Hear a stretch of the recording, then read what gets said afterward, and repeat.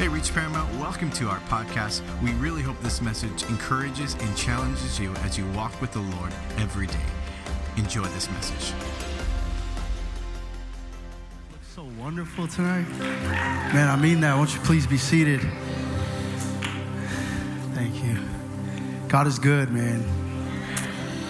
Jeez, I just can't get over his goodness. It's truly amazing. Thankful that he found me. This word has been burning in my spirit, and I'm just ready for what the Lord wants to do. I think about the gathering of the church, right? I think about the priority in which you place it in your heart. In reality, listen, I don't want to sound too legalistic or anything like that. We are glad, as a church, we're glad you're here. I mean, I'm absolutely so glad that you chose to be here on a midweek service other than celebrating Valentine's Day. Let's go a little deeper. That's shallow surface level. You have placed it a priority and a commitment in your life, in your marriage, as a husband, as a wife, to come into the house of God despite what the holiday is. That to me, that right there, that is an offering to God. And I begin to think about the priority in which we place in coming to church. And I'm so glad that when we come, it's very meaningful. There's never not purpose when you come into the house of God. What is the word of God? It says, do not forsake the gathering of one another as some are in the habit of doing, but to encourage one another, all the more as you see the day approaching. I believe that day's coming. I don't know when. I feel like it's breathing on the back of my neck sometimes. I feel like Jesus has his hand on the doorknob waiting for the Father to say, okay, go. I feel like that sometimes. And so when I think about the gathering, man, I'm just so thankful. We're here, we're fulfilling the word of God by meeting. And so this word here has been burning in my heart. A couple people I've already shared this with my Connect group. They get most of my messages first, believe it or not. And this here has been burning in my heart, and I feel like I haven't been released from it. And I'm hoping maybe today, after sharing it with you, I am. Is that my heart is burdened. I carry this weight on the way that disciples are being made in the church today. I carry this weight in which the way Christians begin to navigate their walk with God. And I believe that we fall into this trap. And this trap that I believe that we fall into is this right here, is we're more concerned with what God wants for us rather than what God wants from us. Now, there's nothing wrong with wanting to know what God wants for you, right? But when that supersedes what God wants from us, we begin to create a God that serves us. We're consumed with the next blessing. We're consumed and we treat church messages like the next insulin shot. We make ministry an idol and the platform a goal. We make validation, security, and promotion. It becomes necessary for us to feel accomplished. This is what happens with a lot of young believers, a lot of young people in the faith, a lot of ambitious people. Can I give you a friendly reminder that we were created for God's will, not our own?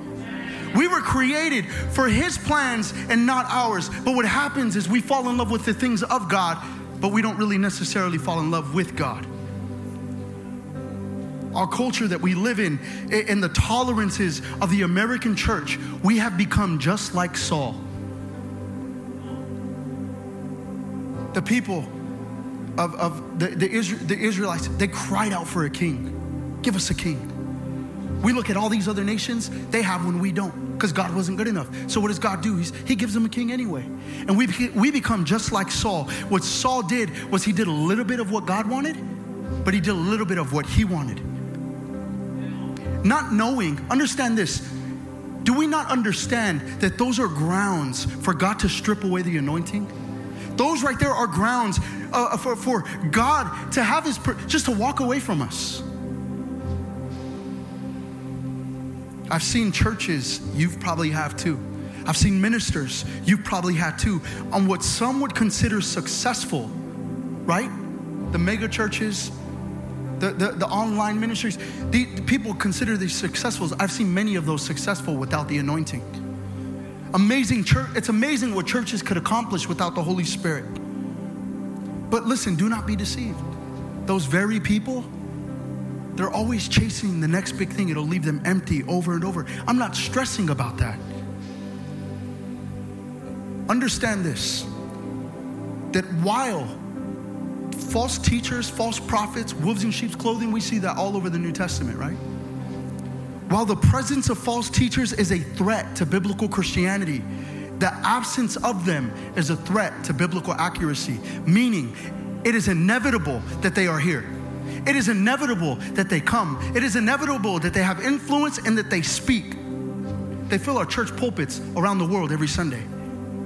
They flood your social medias. They are greedy, malevolent, greedy. They're just predators who target the innocent.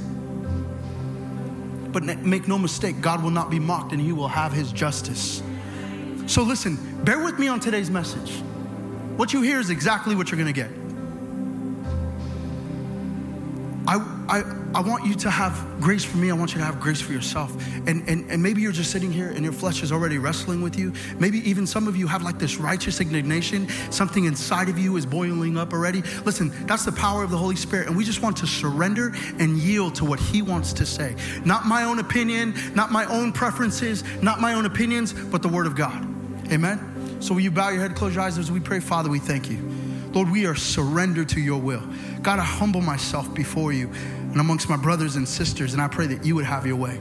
Begin to soften our hearts here and now. And will you begin to do a work, Father, on what you long to do for a while, Jesus, in our hearts, in our minds. And we just thank you, Father, for your good. In your mighty, precious name we pray. Amen. Amen. Thank you, Daisy. Before we get into the Word of God, I want to honor our pastors. Pastor Omar and his dear wife, Sister Letty. We love them. We honor them.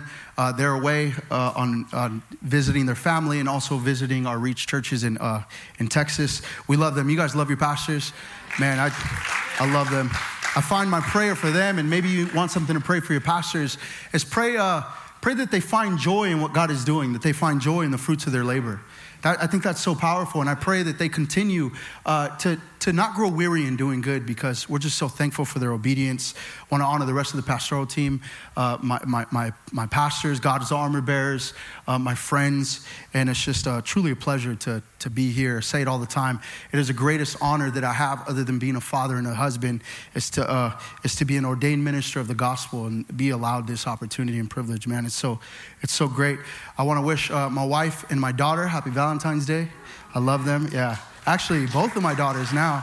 The other one has no idea. She don't care. But Mila woke up. She's 6 years old, and she lives for this stuff, man. February 1st, she started seeing hearts everywhere and at the stores and talked about it every single day.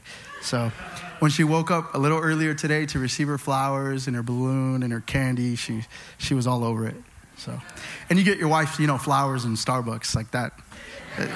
Completely two different worlds. So, but right on. You guys ready for God's word? I'm going to read out of, today I'm going to read out of, where did it go? You know what? I copied it. Let's see if I could copy and paste it. I deleted it on accident, but we can put it up on the screen. I'm going to read from there. I'm going to give you some context before. Jesus is now full-fledged ministry. He chose his disciples.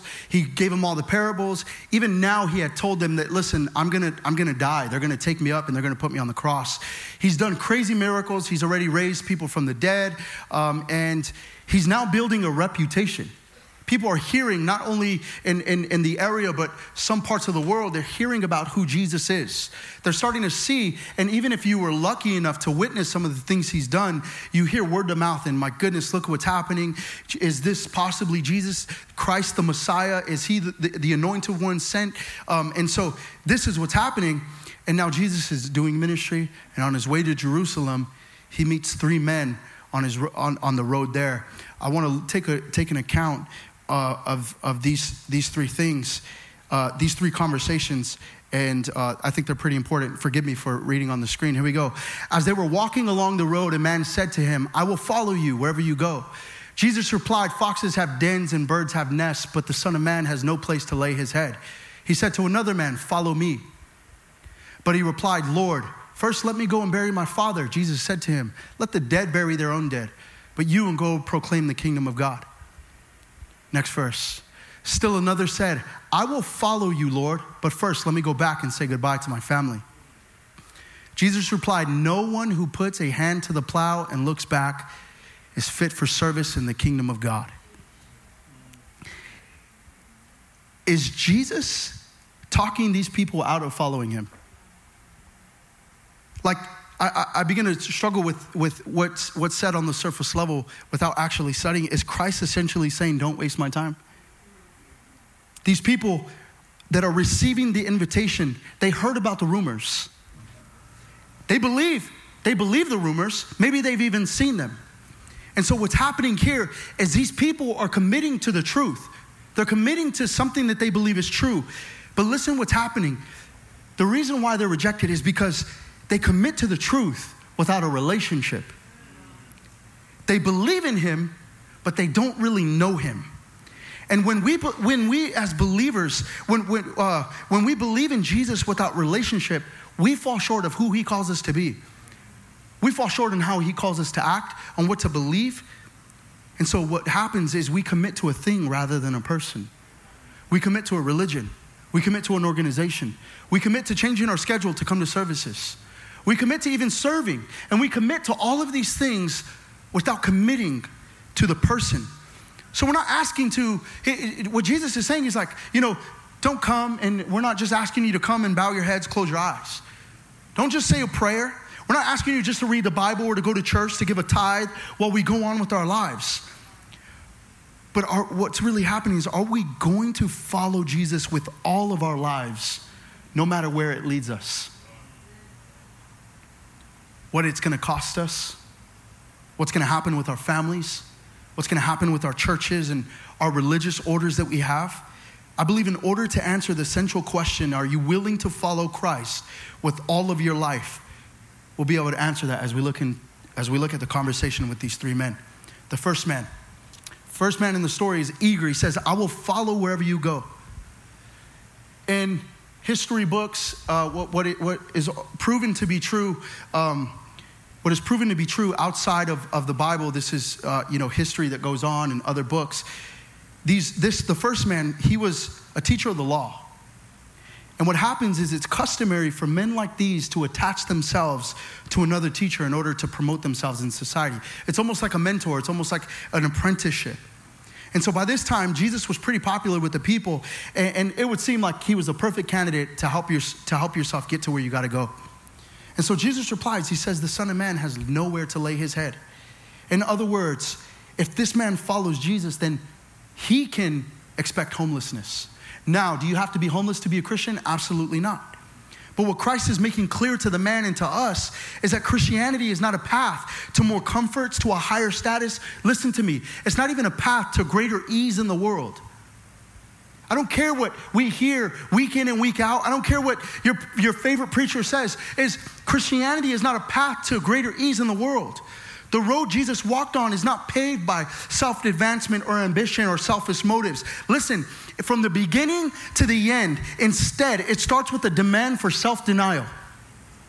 From the first step of your journey to the last, from the moment of salvation to the end of glory, self-denial.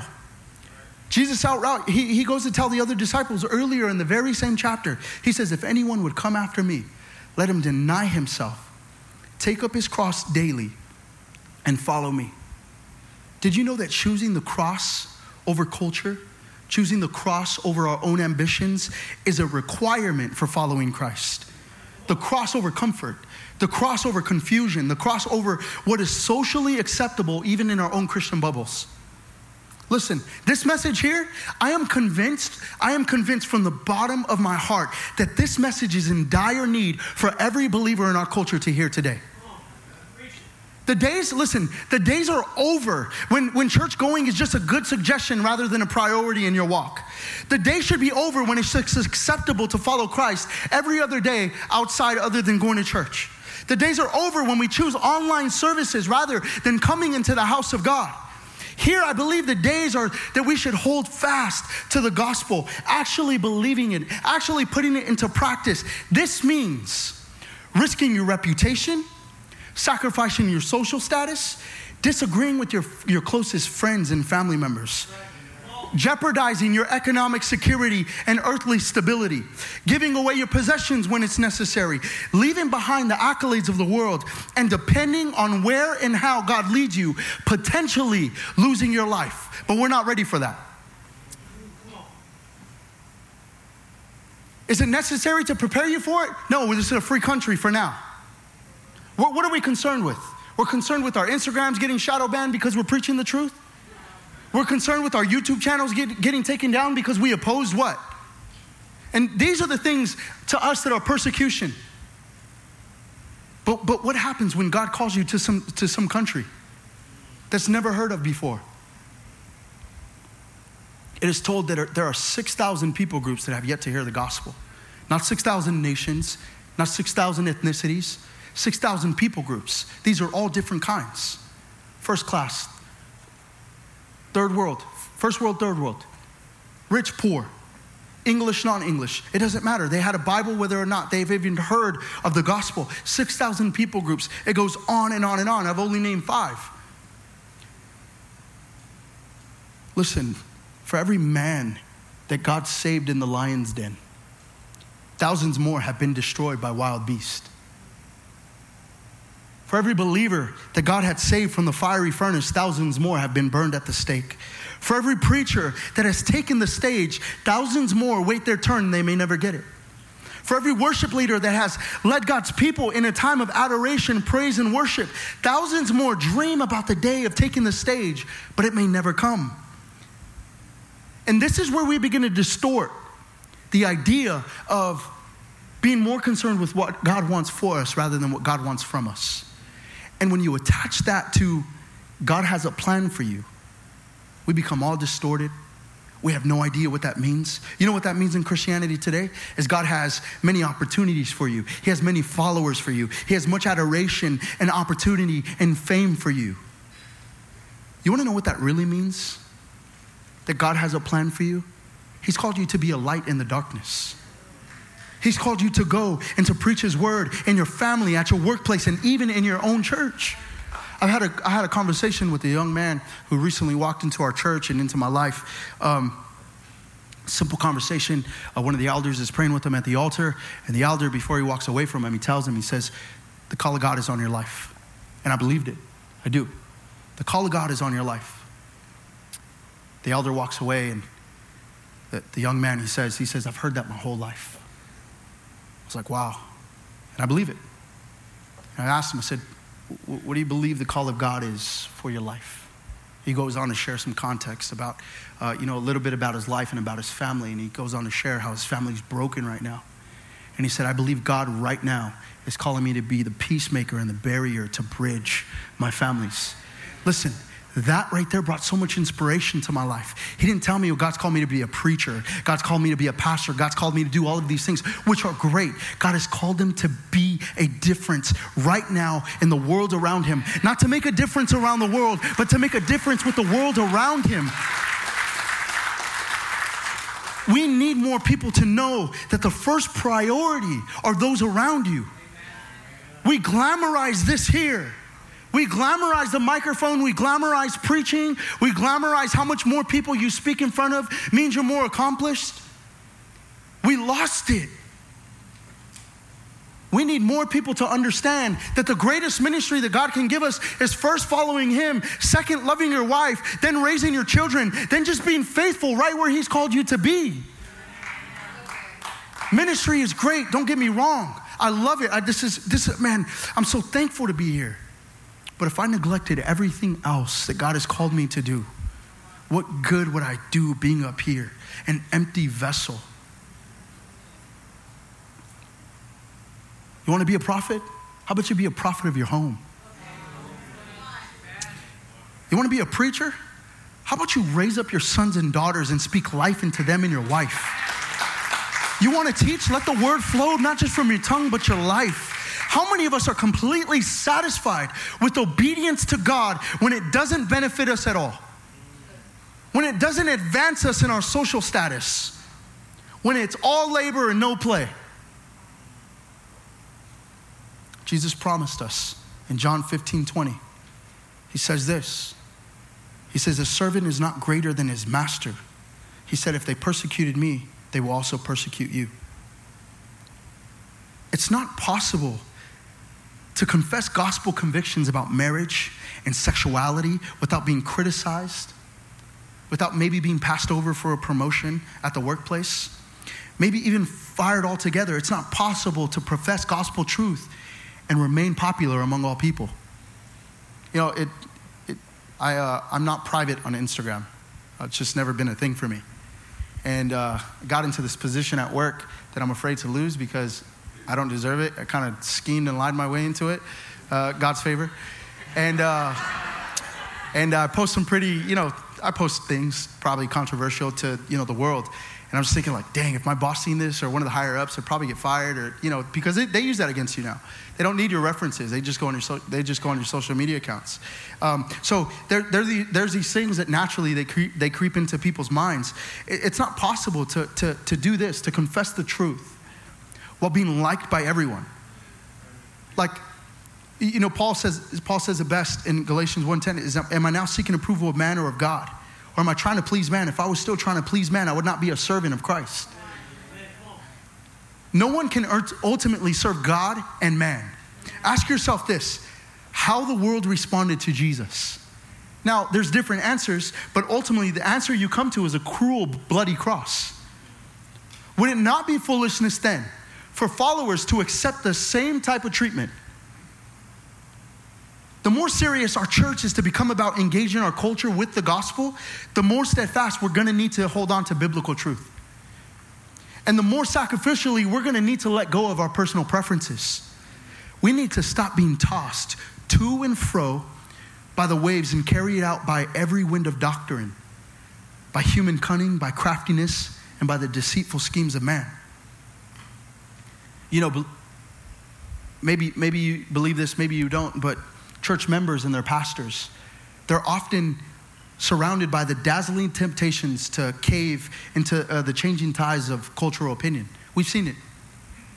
We see the church. We see the churches with the rainbow flags on their lawns. We see the churches accepting of any type of lifestyle. We constantly see and hear prominent leaders leaving behind timeless biblical truths in the name of love for their neighbor. How is it loving to lie to your neighbors? Twisting the truth to fit their liking. How is it loving to not call people to repentance? Giving everyone a false sense of security, thinking that they're doing God's will by somehow just doing whatever that they want to do. This ultimately will lead people and the ministers further away from God. So I ask you, are you going to choose what's comfortable? Are you going to choose what's easy for culture? Or are you going to choose the cross?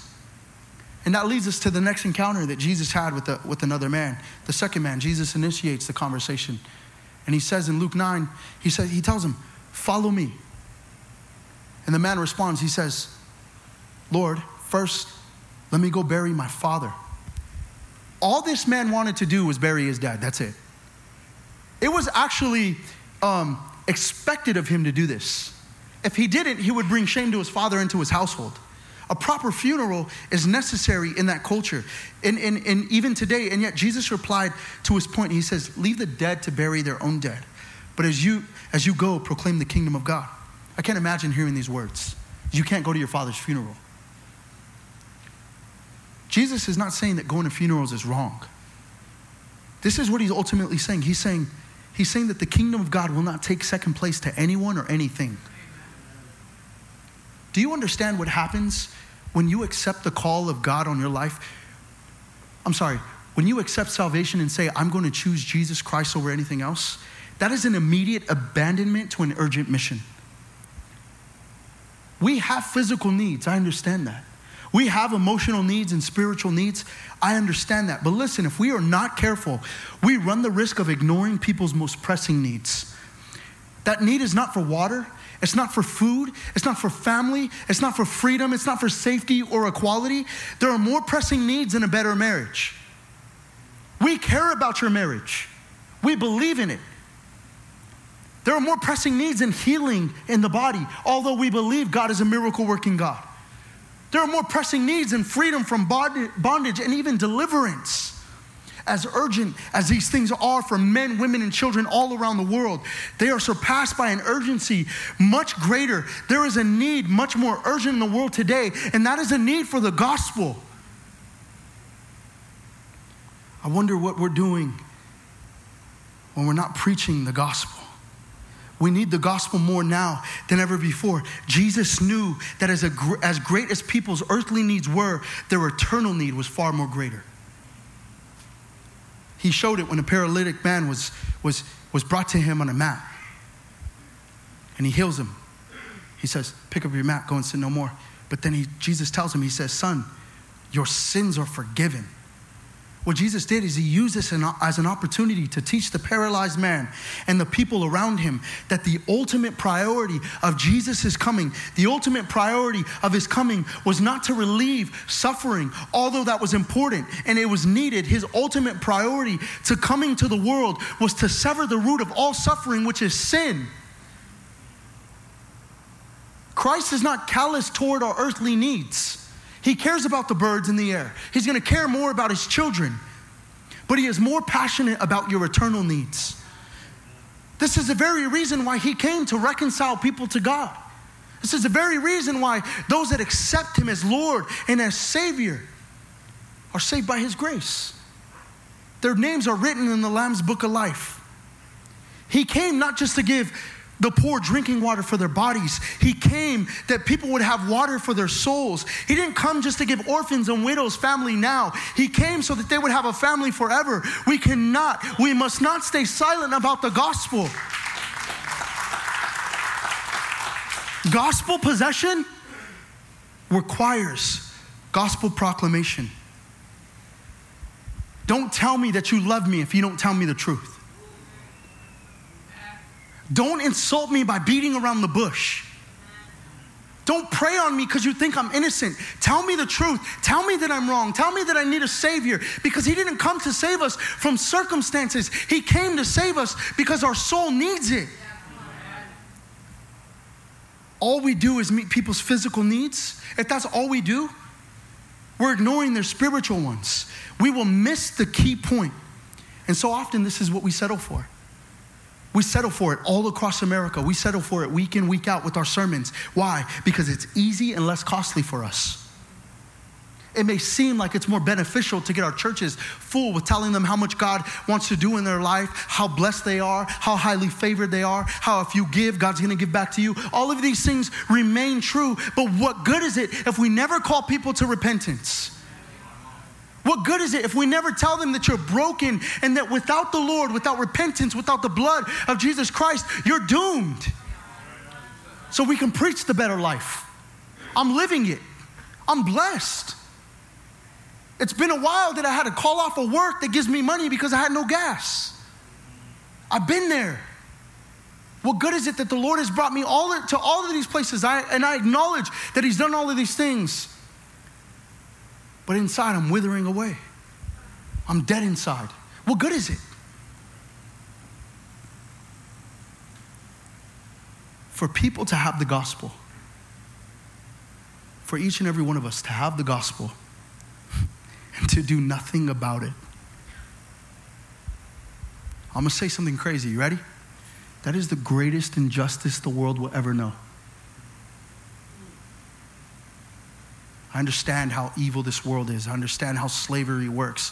I understand how sex trafficking and kidnap. I know how all of that stuff works. We counter it with the truth, with the gospel of Jesus Christ. And if we don't, we are doing God's people a great disservice. The gospel compels us to counter culture. It doesn't ask us to be quiet about it. Regardless of the cost or risk to our lives or our families or our future plans or our possessions, for the sake of one reward, the proclamation of the greatest news is in order to meet the people's greatest needs. They need a Savior. The last man in Luke 9, he approaches Jesus and he says, I will follow you, Lord, but first let me say farewell to those at my home. I had to spend a little extra time on this one because it didn't quite, I got it, but it didn't sit inside of me. It didn't feel good. I wanted to know it. Jesus responds to the man, no one who puts his hand to the plow and looks back is fit for the kingdom of God. Essentially, this is what Jesus is saying. You have to keep your affection, your attention solely fixed on him and the path that he's called you to. It seems that Jesus knew something about this man that we obviously didn't, that he didn't know himself. I'm going to try to explain this the best that I can. If the man went back home to his family, back to what he knew, back to what was comfortable, back to literally ease and comfort, it probably would have talked him out of following Jesus. How many times have we came to this altar? How many times have maybe you were in the secret place and you were done with your sin? I'm done talking that way. I'm done responding this way. I'm done speaking like that. I'm done going to that sin. I'm done with it. And within the hour after church, we're talking to the person a certain way. We're back to doing the same thing we just vowed not to do, right? In the same way, that's what's happening. Is I'm going to follow you, and Jesus tells him that nobody who puts his hand to the plow and looks back is fit for the kingdom of God. It's not uncommon for the lure of family or circumstances or love or faithless people to be deterred from their decision on their commitment to Jesus. Listen, when it comes to the call of God, especially on my life, I hesitate. I'm thankful that I have yet to compromise. I'm thankful that I haven't compromised, and I don't speak that over myself. But I know the schemes against the enemy. I'm not exempt to them. I'm thankful that I haven't got to that place, but sometimes I hesitate. My flesh wants to fight my spirit. I mean, Sunday through today, I was locked in. Like you couldn't take my eyes off of Jesus. But the moment that I walk into this church, something came over me. It was the devil's last attempt to get me to what? Doubt myself? I was going to do it anyway. He's a sucker. I can't stand him. I'm like, this is what the Lord has called me to do. And although I hesitate, and I'm always confident, sometimes I'll gather my message and I'm like, dang, dude, I got to be behind Pastor Jacob. That ain't cool, man. Like, he kills it. And you see what happens when the carnal mind starts to think? You see what happens when you start to compare? Like, man, I should just be thankful. I should just be thankful I'm ministering to God's people. Like, comparison is a thief of joy. So when I start to compare, guess what? The joy's gone. And listen, I'm not confident. Sometimes I'm paralyzed by the pressure of people around me. Like, it's tough. It's difficult sometimes. There are doubts that are within me. And before I know it, sometimes delayed disobedience becomes disobedience. Then I come back and I remember that at this very moment, as I share this word, there are hundreds of broken people among us. As I share these words, you are dying inside. You got church right. You got it down packed to a T. We're glad you're here. Like I said, man, we're glad you chose to come here on Valentine's rather than anywhere else. Like, I get those things, but we're dying inside. And wondering why things aren't getting better for you. You're wondering why religion isn't getting better for you. Why sermon in, sermon out, they help you, but not for long. They're almost like crutches. Ultimately, while we contemplate the gospel, people are waiting for the truth. I don't care how much it rubs you wrong. It doesn't matter how much it makes you feel and how tight and tense you're sitting in your chair and how much you wish I communicated differently and how much you wished I talked about something else. Deep down in your spirit,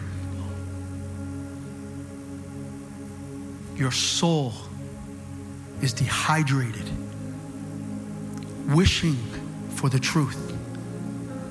So I ask you, let us not stay silent and allow fear of the culture to muzzle our faith. What great is it? What a great disservice it is for you to remain silent about the love of Christ. What a great disservice to God's people to not call them out of repentance. My purpose of putting all of these realities in front of us today is that we may see that there's a much greater need in our lives in the gospel. That only the gospel can help us, can heal us, can bring us to places that we've thought we'd never be in. So today I tell you that you don't have to ask yourself what the will of God is for your life. Don't be so consumed with that silly question. And I say it's silly because we've adopted it into this Christian culture of what is the will of God for my life? And if you don't know, then you're lost and you're scrambling and then you're just back in the streets. The Word of God has made it so clear for you and I. He wants people to provide for the poor, to value the unborn. We don't believe in abortion. He wants you to care for orphans and widows, to rescue people from slavery, to defend marriage between a man and a woman. He's called you to wage war against sexual immorality in all of its forms, to love your neighbor as yourself, regardless of their ethnicity, to provide for refugees, to practice faith regardless of risk, to proclaim the gospel to all nations, to proclaim the gospel to the world around you.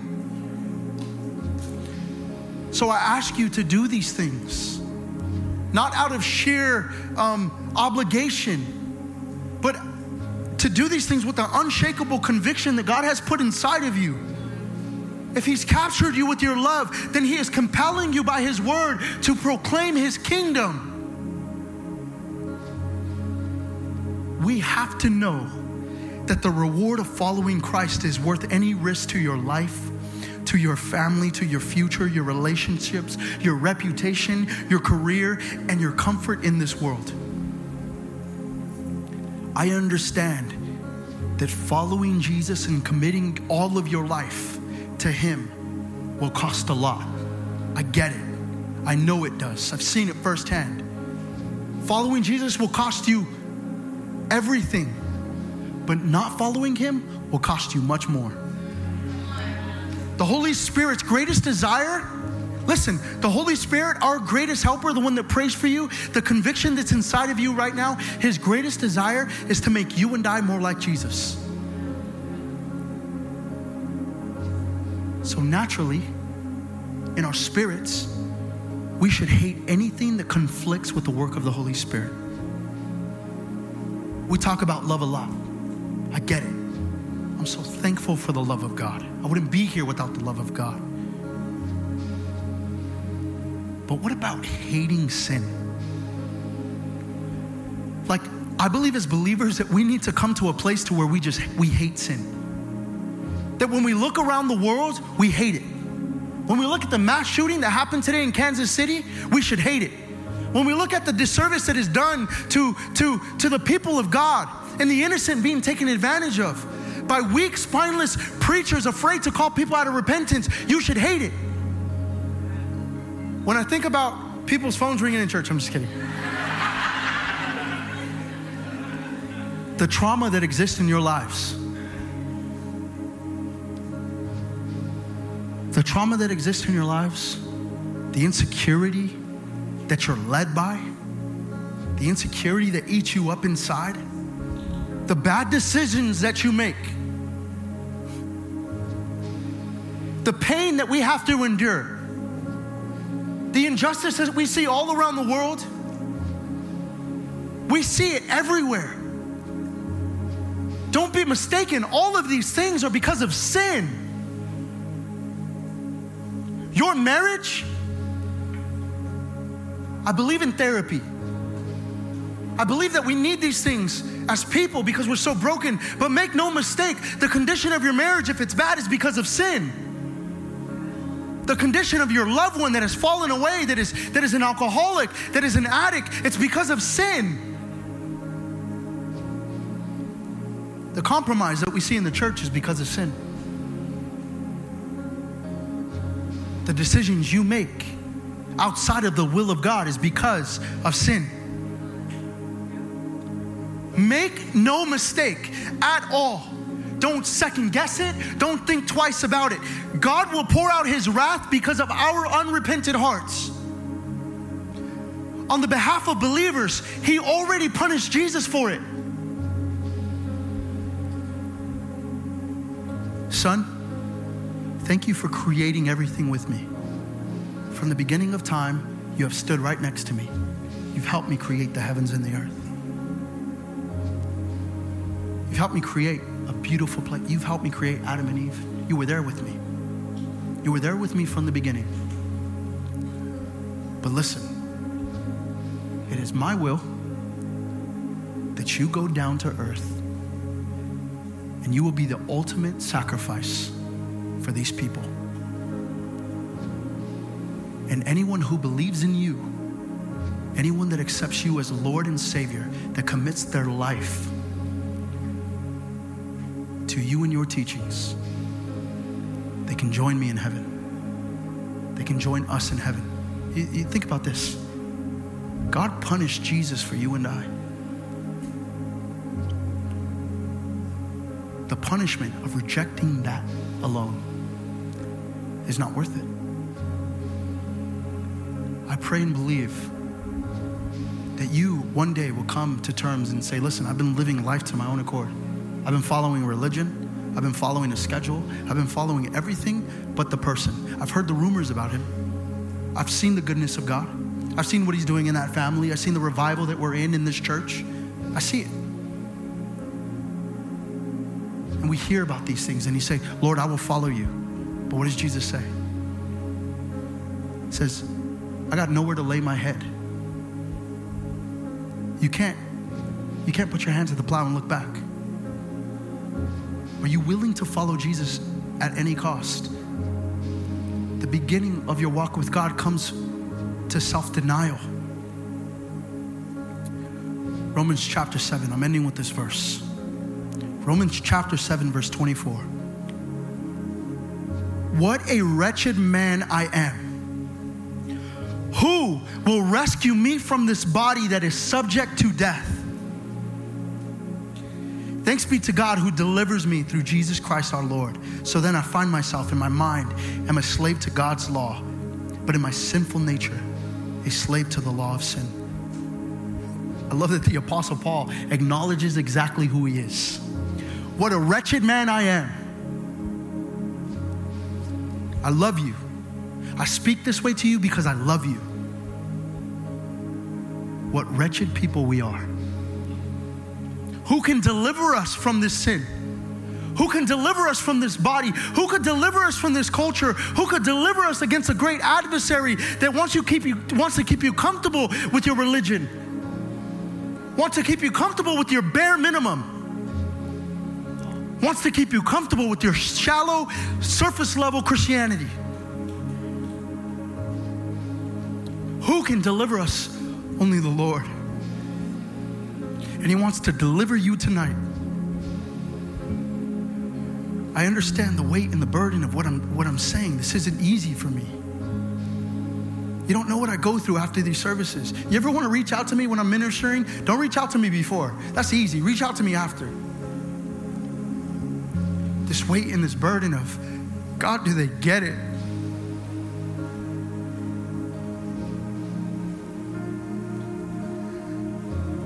I don't want to be a part of a church like that doesn't call people out of repentance. I'm tired of hearing ministers, God has a plan for you, you're next in line, God's going to do so many things in your life, and they have yet to call people to repentance. There's a time and a purpose for those ministries. I believe it, yes. But we, the sick little lambs that we are, in need of a shepherd, we eat that up and it's a false sense of security. You need to repent of your sins. Because if you don't, you're damned to go to hell. Not my words, his words. And as frail as my flesh is and my carnal mind is, the Spirit of God is inside of me and anointed me to proclaim his word. Will you accept it? Not from Evangelist Jon Tajalle. Not from a man because I'm speaking loudly and maybe you're moved. No emotion at all. Will you commit your life to Jesus? Stop doing it your way. And listen, if you reject that message, I pray to God that you live to see another day.